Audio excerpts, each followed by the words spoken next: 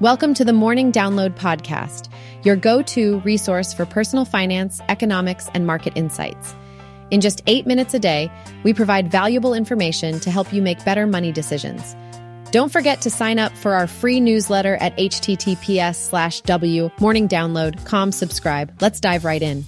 In today's episode, we'll cover the SEC's Bitcoin ETF decision, mixed market performance with stocks reaching new highs, the global economy's worst half-decade of growth in 30 years, stock updates from NVIDIA, Boeing, Alibaba, HPE, and Duolingo, the high cost of pet ownership, and Martin Whitman's acknowledgement of the difficulty of making accurate predictions and forecasts.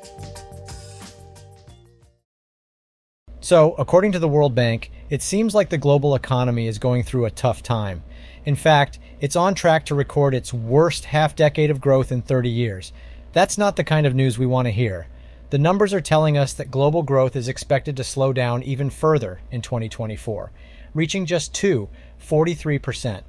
This is the third year in a row that we'll see a decline in growth. It's not until 2025 that things are expected to improve a bit, with growth projected to reach 7%.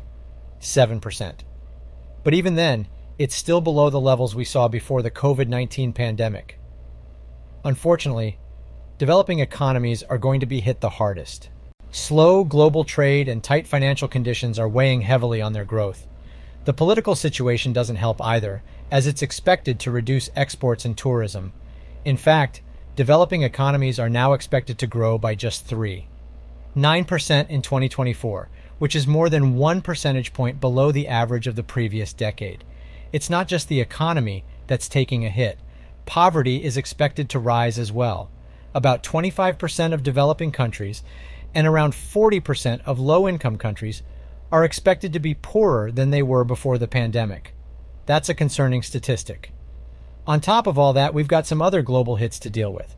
Microsoft's big investment in OpenAI might face an EU merger probe, and Samsung is warning that its fourth quarter profit could see a massive 35% plunge. However, it's not all bad news. Japan's Nikkei hit a 33-year high as Asia markets rebounded.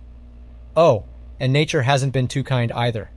We're talking record thunderstorm losses and deadly earthquakes causing a whopping $250 billion in damages in 2023.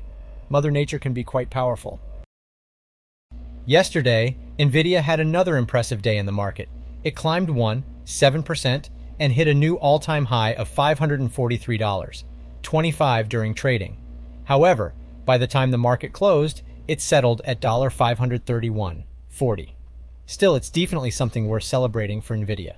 In contrast, Boeing met its goal of delivering jets for 2023 in what can only be described as a blockbuster sales year. But let's not forget that the stock has been struggling lately. Ever since the infamous door incident, it has been in the red, experiencing a loss of over 12%.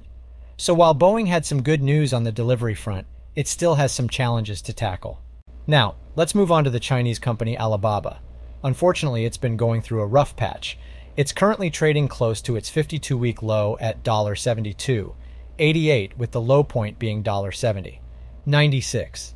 Some believe that Alibaba is a good buy, but caution that it might have more losses before it starts to climb again. They have acknowledged making a mistake that caused the incident, so it remains to be seen how they'll recover. And there's more news in the tech world. HPE, Hewlett-Packard Enterprise, plans to acquire Juniper Networks for a whopping $14 billion. Meanwhile, language learning app Duolingo has made some changes. They've decided to cut 10% of their contractor workforce and replace them with artificial intelligence, AI technology. So, we talked about the one-time costs of buying a pet, but now let's dive into the yearly expenses. First up, we have food. Depending on the size of your furry friend and the brand of food you choose, you can expect to spend anywhere from $120 to $1,000 per year. On average, dog owners with big dogs in the US spend around $446 annually on food. Now, let's not forget about treats and toys. We all love spoiling our pets, right? Well, that luxury comes with a price. You can expect to shell out around $20 to $100 per year on treats and toys to keep your pet entertained and happy. Then there's pet insurance. While it can save you some money in the long run, it does come at a cost. For cats, you're looking at up to $360 per year, and for dogs, the price can go as high as $1,000. The actual amount may vary based on factors like your pet's health, age, and where you live. And of course, there are medical expenses. Routine visits to the vet, dental care, and vaccines all add up. While insurance may cover some of these costs, it won't cover major surgeries. So keep that in mind when budgeting for your pet's healthcare needs. When you take all of these expenses into account, it can cost anywhere from $2,000 to $4,000 per year to own a pet. And according to a report, the average lifetime cost of owning a dog is a staggering $28,801. In some states, it even exceeds $30,000. However, keep in mind that these costs tend to be lower in developing countries. So, what should you do? Well, it's important to assess your financial situation and see if owning a pet fits within your budget. Many pets end up being given up because their owners can't afford to take care of them. To avoid that situation, create a pet budget and stick to it. It may be expensive, but the joy and companionship a pet brings can be priceless. So, I came across this interesting quote today and thought I'd share it with you. It goes like this: "We ignore outlooks and forecasts. We're lousy at it and we admit it. Everyone else is lousy too, but most people won't admit it." This quote is by Martin Whitman, a notable figure in the investment world. Now, I really resonate with this quote because let's face it, predicting the future is just plain hard. We all like to think we can see what's coming, but the truth is, most of us aren't very good at it. And you know what? That's okay, because it turns out most people are in the same boat. It's fascinating how we often put so much weight on predictions and forecasts. We rely on them to make important decisions in our lives, whether it's about investments, careers, or even something as simple as the weather. But the reality is, these forecasts are often just best guesses, and they can be way off the mark. So maybe it's time we take a step back and admit that we're not great at predicting the future.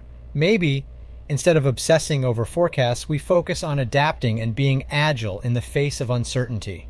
After all, life is full of surprises, and sometimes the best way to navigate through them is with an open mind and a willingness to embrace the unknown. So, next time you catch yourself stressing over what might happen, remember Martin Whitman's words and take a deep breath. We're all lousy at predicting the future, but as long as we're willing to learn and adapt, we'll be just fine. In today's episode, we discussed the SEC's Bitcoin ETF decision, the global economy facing its worst half-decade of growth in 30 years, stock market updates, the costs of owning a pet, and the challenges of making accurate predictions. Thanks for tuning into the Morning Download, your go-to podcast for personal finance, economics, and market insights in just 8 minutes a day. Don't forget to subscribe for more helpful content and sign up for our free newsletter at morningdownload.com/subscribe.